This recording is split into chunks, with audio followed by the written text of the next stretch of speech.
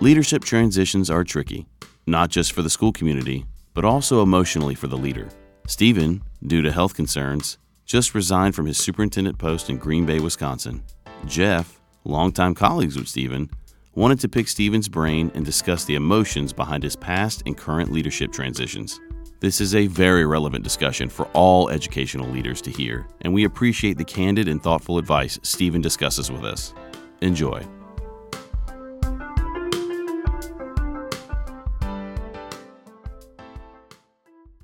Hello, my name is Jeff Rose. Ladies and gentlemen, leaders, educators, teachers, etc. Welcome to Leader Chat. Now, some of you are watching live. I say some of you because our members have an opportunity to watch this live and, of course, the recorded version of this, if in fact they're too busy or they have a meeting scheduled at the same time, which they typically do. And then many others actually hear this via our podcast version.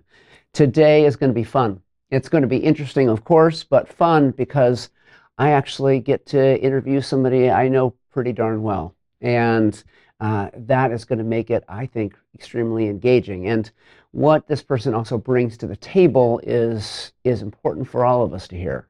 If you're a leader, if you've actually felt that challenge and that isolation, you know the struggle that comes with it when you kind of sign up to serve. And that sometimes brings a heavy burden, lots of learning. And today we're here with Stephen Merle. Stephen Merle served as the superintendent of schools for the Green Bay area public schools from July 2020 through June 2022. The Iowa City Community School District from July 2010 through 2020, and the Wausau School District from 2005 through 2010. He served as a teacher, coach, athletic department administrator, building administrator, and director of human resources and community employee relations. He's an active graduate faculty member since 2001, having taught at the University of Iowa in the Educational Policy and Leadership Study Department, the University of Wisconsin, the Education Administration Department as well, the Marian University in the Educational Leadership Department, and the University of Wisconsin-Oshkosh in both Department Human Services and Professional Leadership. Now, beginning in 2012, Steve has also taught as a lead instructor for the American Association for School Administrators, AASA, and for their National Superintendent Certification Program, the Midwest cohort. He is a graduate from the University of Michigan with a triple major, economics, history, and communications. He's also attended the University of Wisconsin for educational administration. He is married to Darcy, and they have 3 boys. And before I welcome him, I do want to say this. This is extremely unique because Steve is no longer the superintendent of Green Bay as of like a couple of weeks ago. He's been a member with us, which was at Leading Ed and now part of the Leadership Circle. He is an incredible leader, and I'm thrilled that he was willing, fresh after a very challenging and difficult decision, to come sit with us today. So without further ado, Stephen, how are you? I'm great today. Good to see you. Good to see you. And so everyone listening, I may accidentally call you Steve. And I know you'll forgive me because that's what I call you. Ladies and gentlemen, don't call him Steve. It makes him really upset. It's Stephen. Darn it, it's Stephen. He laughs, but I do know he goes by Stephen. I actually just sometimes forget and call him Steve. So Stephen, you're doing well. Thanks so much for being here today. Thank you for having me. So, I read your bio, and it describes this, and I think I could probably read mine, and it describes that, like, you've been around the block, right? So, like my friend says, you've been around the block and actually back again, right? Is that fair to say? So, but what did I miss? And how about you just take a few minutes and, let's go back in time. You didn't start as a superintendent of these 3 different districts, right? I've mentioned some of your prior work experiences leading up to the superintendency, but just walk us through, like, how did you get into education and what were your steps to get into that leadership role? How'd that go? Well, backing into it, I'll say that I think it's very rare that you find people who have a career path that they say, oh, I'm going to be a superintendent at some point along the way. So I think many of us are accidental superintendents in the sense that we may have thought we were going to be educational leaders, but we may not have planned to be superintendents. So when you mentioned earlier, I came out of that period in time. Those of you remember Gordon Gekko and Wall Street. I did my undergrad in economics at Michigan. I was going to go out to New York. I was going to be the next hotshot out there on Wall Street, and took a different path, and eventually discovered that my passion lay with teaching. I went through an alternative certification program to get my teaching degree, but I had a period of time between college and teaching where I was working in commercial banking. And so when I got into teaching, one of my mentors said, if you really want to make any money in education, you need a master's degree. And with your background, you really ought to get a master's degree in educational administration. And I thought to myself, I'm getting out of doing what I'm doing because I want to teach, not because I want to be an administrator. But I took his advice. I got the admin degree, parked it in the closet. Lo and behold, I had an opportunity to move into a couple of different leadership roles. And then again, in that accidental superintendent category, I was the director of human resources and employee relations for a school district that had a superintendent transition mid-year, and they reached across the aisle and asked me if I'd step in and do that. I was in Wausau, Wisconsin, wound up finishing his year out, and then I did 5 years there as the superintendent. So again, I think a lot of us don't get into ed leadership thinking that we're going to be a superintendent. We often aspire to be a building administrator, maybe something else, but I don't think we really see ourselves as superintendents right out of the gate. It seems to me probably 2/3 of, superintendents or educational leaders, regardless of the title, when they are responsible for, a large system, they're the only one responsible for maybe, the immense infrastructure to support students. About 2/3 describe it your way, that I didn't know. That wasn't my plan or path. I just kind of took it one step at a time, and I found myself ending up here. And you actually were from Wall Street to education. That's an interesting shift because those two things are pretty different. I did. You won't be surprised to find out that I taught advanced placement micro and macroeconomics. So I know some people refer to those as the dismal sciences, but I loved doing that. And when I had that first opportunity to move into a building administrative role, I thought, why would I want to do that? I absolutely love what I'm doing right now. So that was one of those inflection points that was a tough choice for me to make. Well, that's great. As you were mentioning the course, halfway through the sentence, I was already bored. So, here, the kind of title and concept I wanted to talk to you about is just related to leadership transitions. This doesn't have to refer to the superintendency. So, not counting your recent decision to step away from the seat in Green Bay. We're going to get into that, but not counting that. Is there a particular transition that you can remember that, was memorable, stands out for you, and why? I'd say the biggest one was moving across the hallway from the director of human resources and employee relations to the superintendent. I'd been a member of the superintendent's cabinet for years. I'd had the opportunity to sit in on all kinds of closed sessions with the board. I'd worked closely with, we had a board committee structure there. I'd worked very closely with a couple of the committee chairs on issues. And that old Joe Hari window, right? You know what you know, and then on the other corner, you don't know what you don't know. And I thought I understood the role of the superintendent, having ridden side by side with him for years and having been intimately involved in the work of the board. I thought I had a pretty good idea of what he did, and I found out that it was like that iceberg analogy. I could see that tiny little tip at the top, and that part I understood pretty well. I had no idea what was underneath the surface. So that was probably the most challenging transition I've ever had in leadership, was executive cabinet to superintendent. I'd say it was definitely harder than moving from building level to cabinet level, there was certainly a change in work responsibilities and scope of leadership and things like that. But moving across the aisle was definitely the most challenging transition I went through.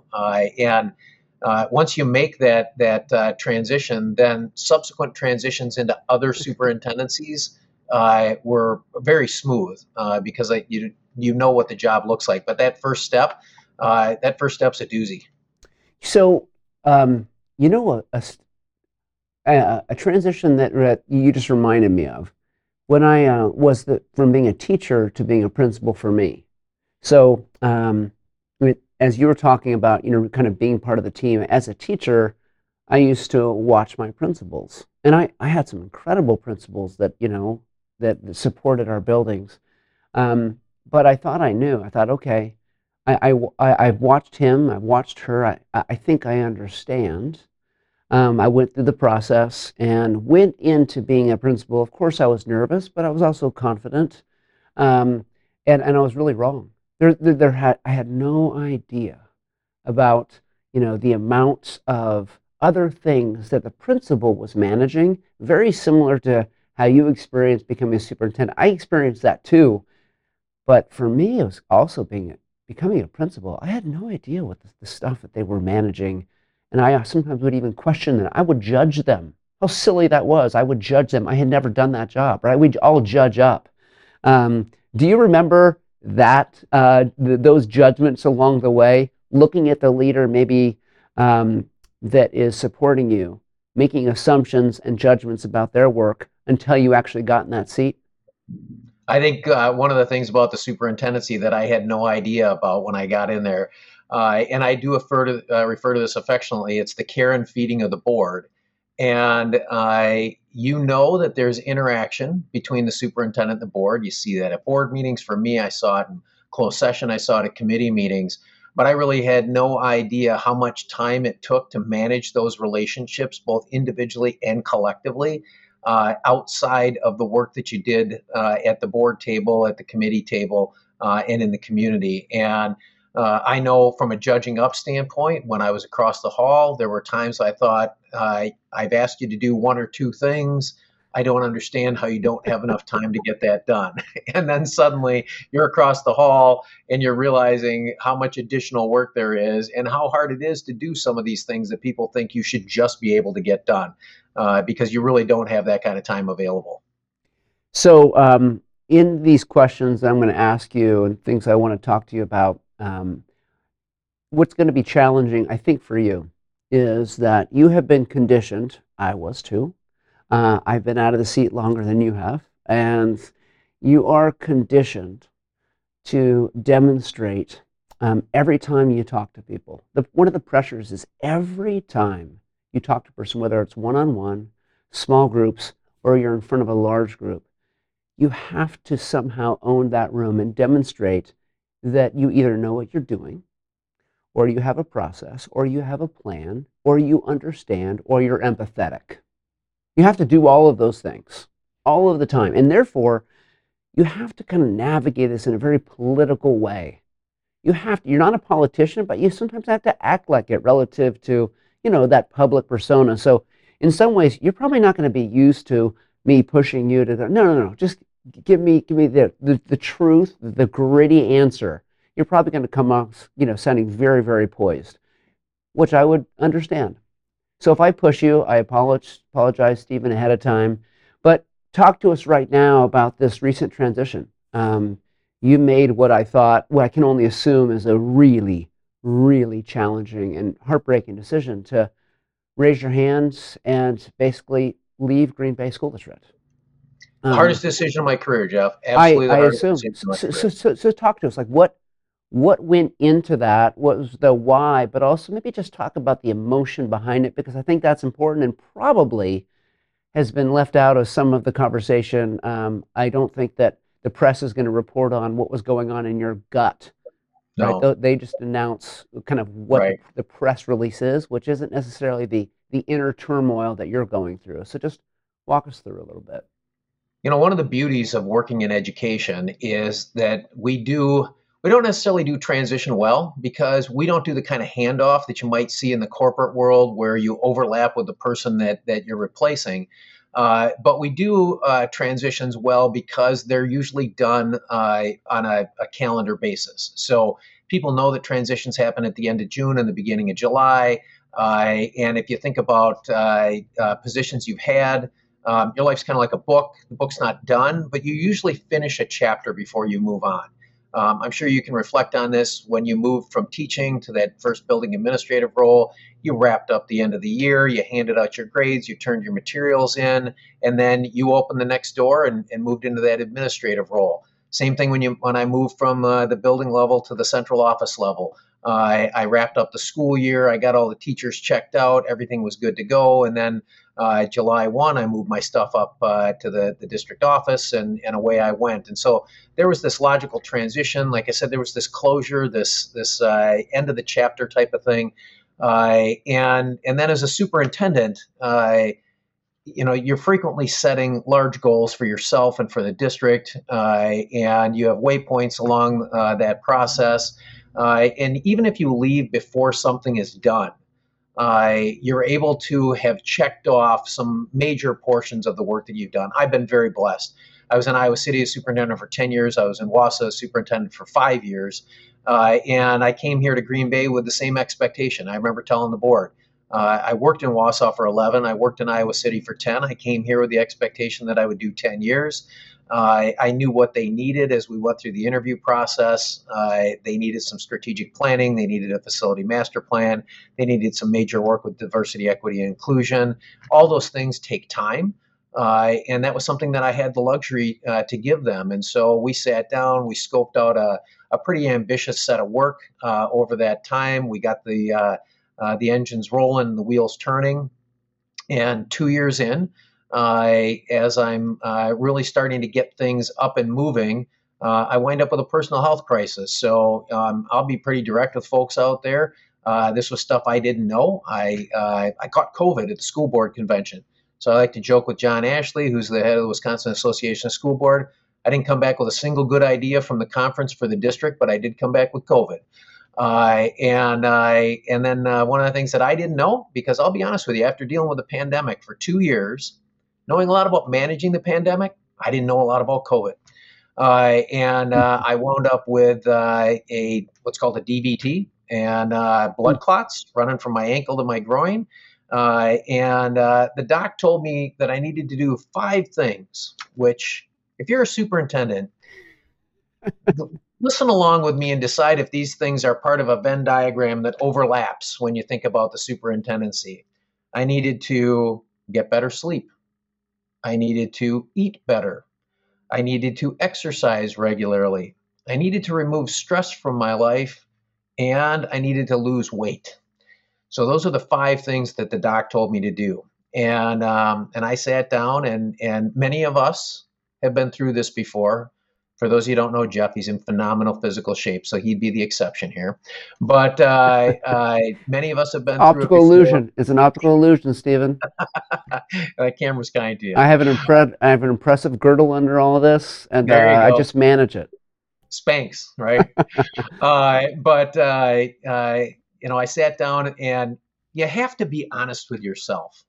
And sometimes we're not very good at doing that. Correct. And if you're not honest with yourself, then you have to have somebody who can be honest with you and be really direct. You talked about pushing me before. So I sat down with my wife. We talked about what the doctor expected. And she said, you've been doing this for 17 years. 18 if you count that half a year I filled in for him after he left. So during that time, I've watched you make commitments to yourself to get in shape, to lose weight, to spend more time doing fill in the blank, golfing, biking, reading, whatever it is.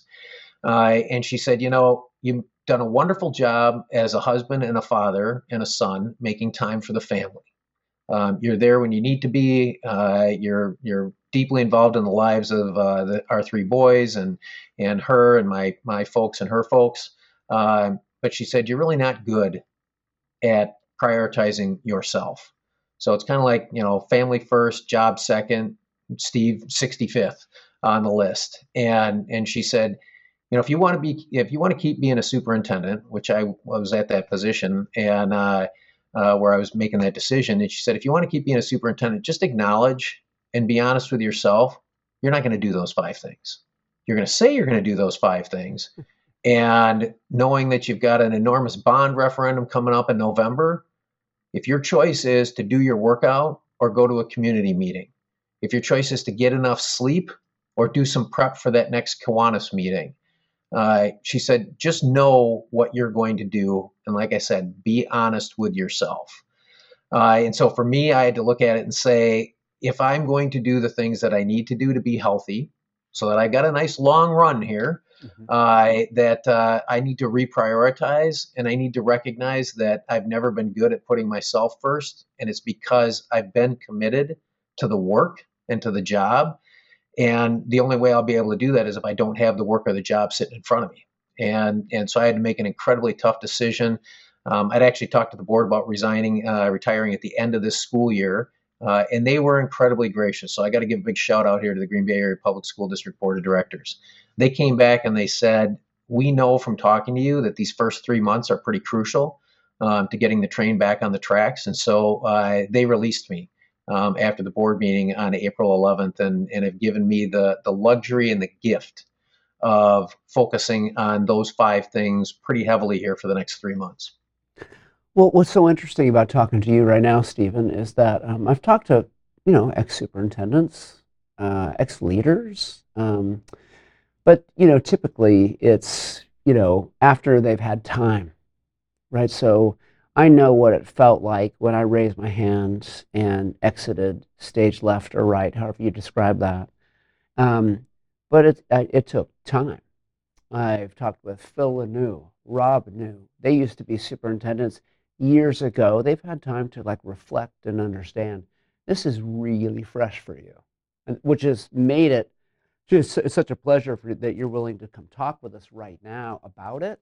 And that was my hope, is that can you talk to us about how it feels right now, because it's so fresh. And you mentioned some things I'm worried about, Stephen. Of course, I'm worried about you. When you made this decision, my curiosity was, is he okay?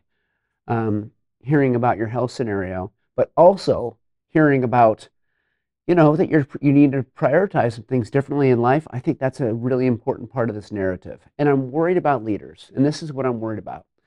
I think the job has always been really hard. Whether you're a principal, a superintendent, when you're the only, when you're a singleton in your organization, it's just challenging. Then people can't understand it. What I'm worried about is that it's always been hard. I think it's getting worse. I think that the time constraints for leaders, it's getting worse. I think the challenge also is that the politics are getting far more extreme. I also think that just the tyranny of the urgent is taking our eye off the ball on what we originally signed up to do, which is lead systems focused on students, on kids. And it's gotten further away from that, I think. And I think it's burning through people. I think it's impacting their health. I think it's impacting their psyche. And I worry about leaders. And I also think that if we can't rely on leaders for the future of education, we're in big trouble for public education. Private as well. We're in big trouble. So I have two questions, kind of a two-part question for you. So the first is, here's my 2 parts. What do you think needs to happen systemically, structurally, politically for leaders to do what they were hired to do, is my first part. I'll remind you of the second part if you forget. The second is, what do leaders need to do, even in hindsight? So now you're looking back, even though it's very fresh, what do leaders need to do for themselves to influence their own potential and, of course, reach their own destiny? Because we can't just rely on the system and say the Serenity Prayer. We have to do something about it too. So what needs to happen structurally, and then what do leaders need to do for themselves?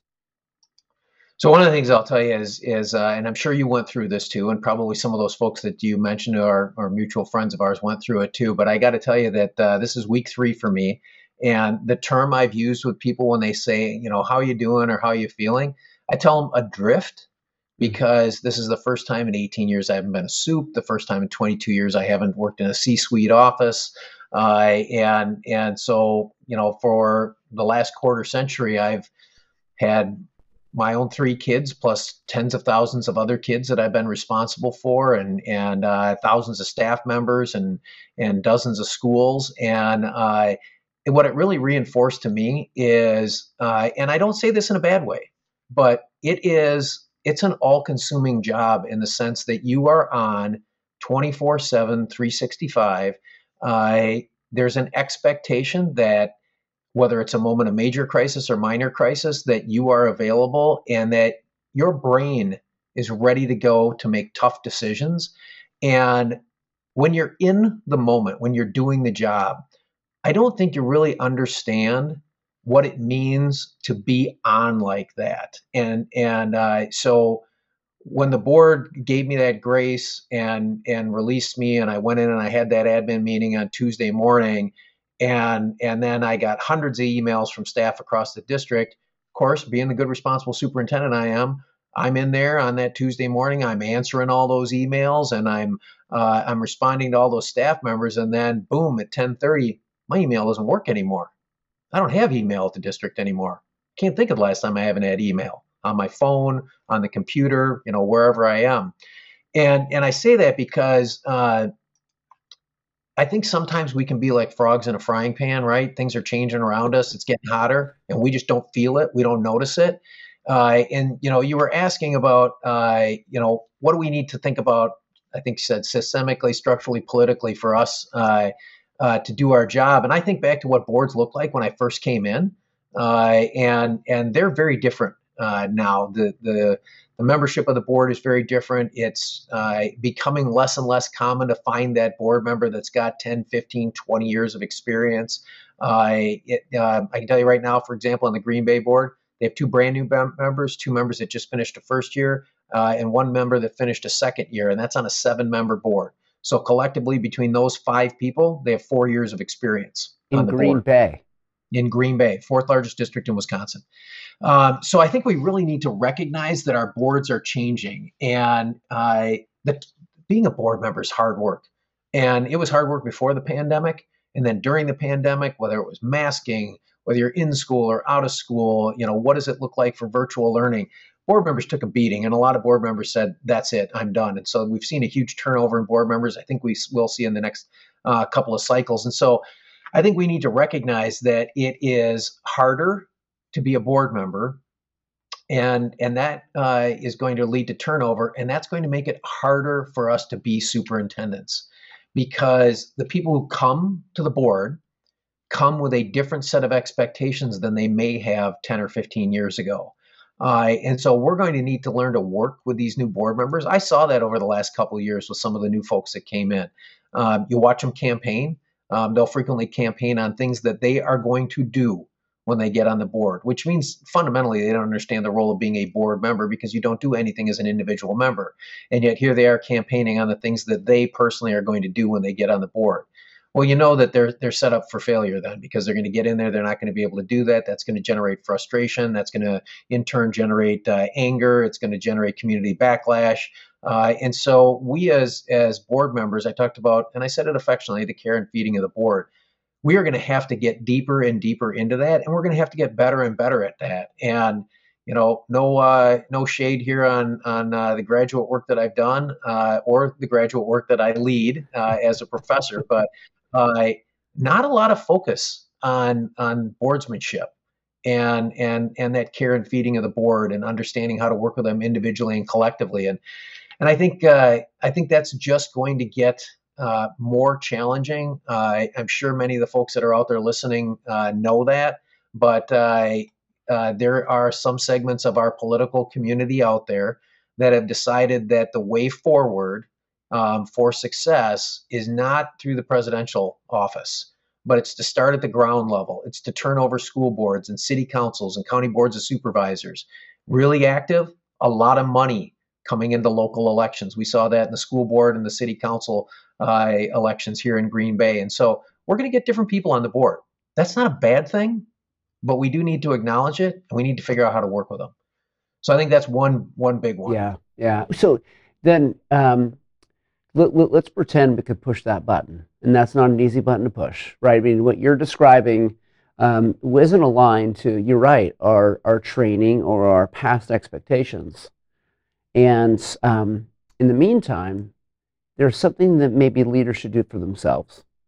I find myself, now that I'm no longer in this seat, when I reflect on what I should have done to have been a better leader, to have been a better a lot of things. I have a long list of things I could have done so much better. Now you're fresh out, but what do you think leaders need to start doing for themselves to combat some of the conditions that maybe they can't change as quickly in the system? So I think one of the things that we need to recognize, and I think we've all probably been through this at some point in our career, is you get in, you're embedded in the community, you're working tightly with your board, with your admin team, with the greater community out there, and you have a feeling of confidence in knowing what needs to be done, and then rolling up your sleeves and getting to work. And it feels really good as you're making that progress, especially if your board, your admin team, the community are moving along with you, even better. But we have a tendency to look at a relatively small, bounded universe as we go through that process. Mhm. And I've seen friends who have been doing work which was right and good and effective, and they've had a turnover in board, or they've had a change in sentiment in the community, and then people have come after them for the work that they've done. And I think one of the things that highlights for us is the importance of working with others. And when I say that, I don't mean in that small bounded universe in our community, but across our state and across the nation. So one of the things that you ask, and when I think about structurally in terms of how we're going to succeed, is recognizing that we're going to have greater public scrutiny. We're going to have perhaps more pressure from factions that come in on our board. It's going to be important for us to find, however you define it, but that kind of cohort of leaders across the country who are doing the kinds of work that we see as necessary in our district. I'll just use one example because it is a third rail out there and easy to get electrocuted on. I was very fortunate. We did some wonderful work in Iowa City and then here in Green Bay in diversity, equity, and inclusion. It raises all kinds of concerns with some community members. CRT obviously is just a word you don't even want to mention or have to discuss at a board table or at a press conference type of thing. But if that's the right work to do in your community, and it's hard work, and if you have board support and you have community support for it, that's great. Those are necessary but not sufficient. I would argue that who across the country is doing similar work that you can align your district with, so that when somebody comes to you and says, I'll use an Iowa City example, have you lost your mind putting in gender neutral bathrooms at the elementary school? And we literally, as we started building new buildings down there, I called them hotel bathrooms. And not your Motel 6 hotel, but your Ritz Carlton. You walk into the bathroom, and every stall is a floor to ceiling louvered door kind of thing, and so we started putting those in at the elementary level, and most of the people in the community very supportive of it. I certainly had a few people that came out and asked me if I'd lost my mind. What is it exactly that you're up to here? And being able to work with a cohort that was doing similar work, I could say, oh, I understand your concern. Let me share with you 4 or 5 other districts who are on the same highway, different lanes, doing the same work. Let's see what they're doing there. Is what we're doing radically different from what other, in many cases, well-known, highly regarded communities are doing in this space? And when you can do that and you can validate the work that you're doing through the work that others are doing, people step back and say, oh, it's not that crazy superintendent, or even your nutty board, or whoever who's come up with some wackadoo idea, plucked it out of the air and started doing it. But they can actually look to you and say, oh, you're part of a larger group that's doing this work across the country, and lo and behold, you're all doing the same kinds of things. So obviously, you're kind of speaking our language, how we connect leaders to one another based upon their ongoing challenges, right? Based upon something that could be as significant as what you're describing to something extremely minor, but is keeping them up at night. Often leaders, there's a lot of them keeping them up at night for the same reasons, and connecting them so that they can help and support one another, not just through therapy, but through strategy, right? But through some answers and ideas by sharing context and so forth is the way actually people learn best, especially people in leadership roles. And so I appreciate you mentioning that, which brings us to this kind of final question I ask just about every guest. I'm not a fan of the sit and get. Even though this is content that we give out, I really believe that learning happens when you circle people up. It's why we say circles are better than rows, right? So you've heard me say that. Let's just pretend you and I are at a table, right? Your reality is your reality. You're a few weeks out. You've made this gut-wrenching decision, as you described. What would be your advice to them right now? You don't have to like project as to what it may be years from now. What would it be right now?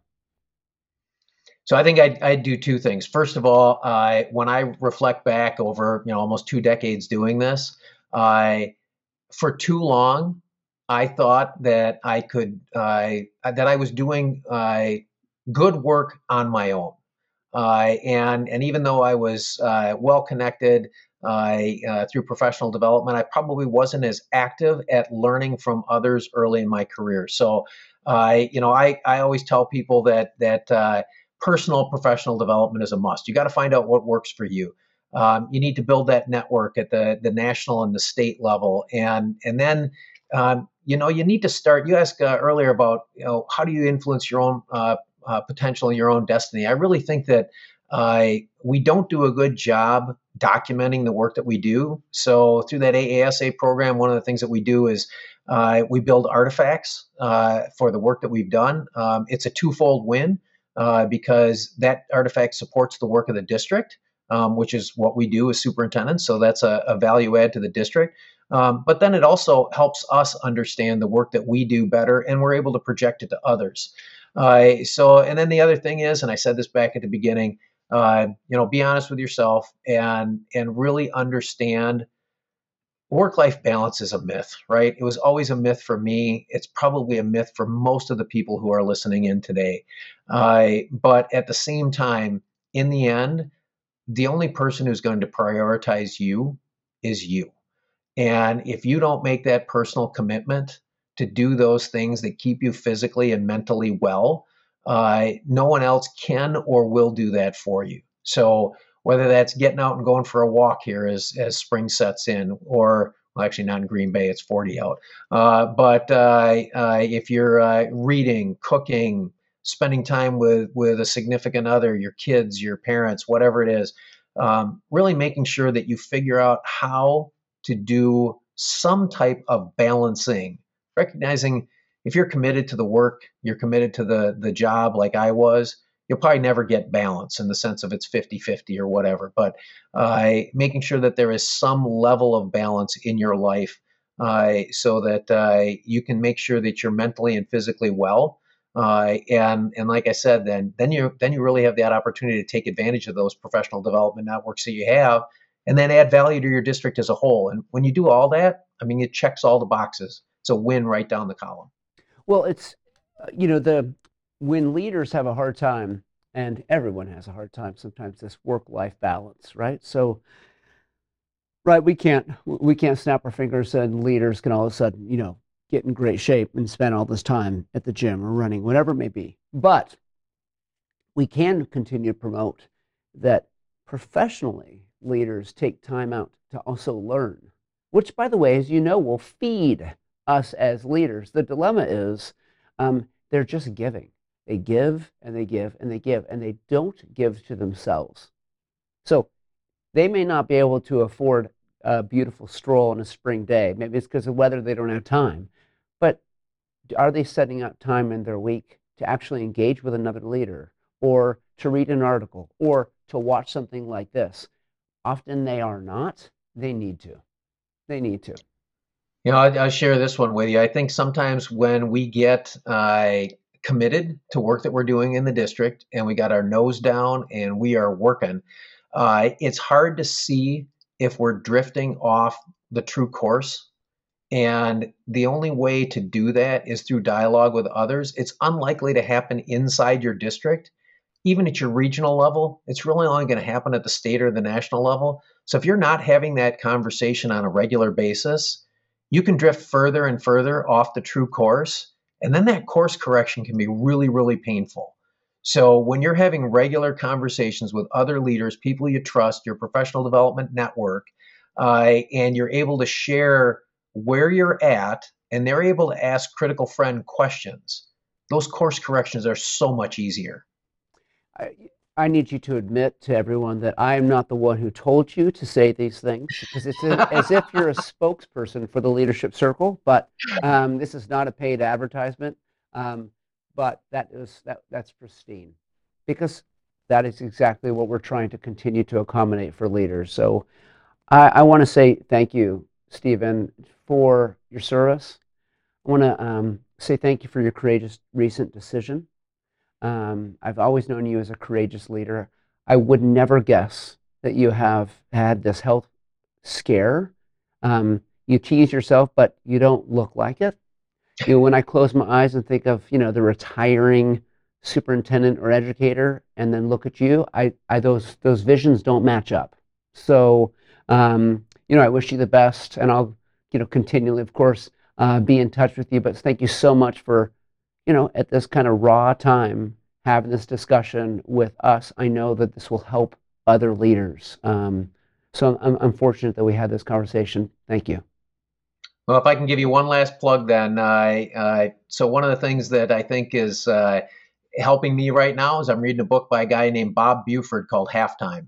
It's great. And it's how not to have a midlife crisis, how to find meaning in the second half of your life. And it's really significant for me as I'm going through this transition. But I got to be honest with you, if I was sitting in the seat right now today, that would still be a good read for me, because I'm not done with the work. I know many of the folks that are listening right now, they're coming out of the pandemic, and things are changing. And there's probably a lot of self-doubt out there about who they are and what they need to do next. And any kind of book like that you're reading, any kind of conversations you're having with your peers where you can be vulnerable and express those thoughts, I think really helps recenter us and will help all of us collectively in the profession as we get ready to move forward. I read it, loved it. And by the way, it's not an easy read, because it No. really causes you to push yourself to reflect. At times it's even hard, but important. So I'm glad you brought it up. Yeah, it's a great book. So, well, Stephen, not Steve, Stephen Merle. I of course wish you the best, and I can't wait to talk to you very, very soon. Thank you for your time. Bless you, my friend. Thank you. Okay. Ladies and gentlemen, that was what I hoped it would be. Stephen Merle, Steve, as I call him, is a great leader, and we will continue to learn from him. And I know so many others have had in the past. I know that you've appreciated this time that he has spent with us. Ladies, gentlemen, educators, leaders, be well.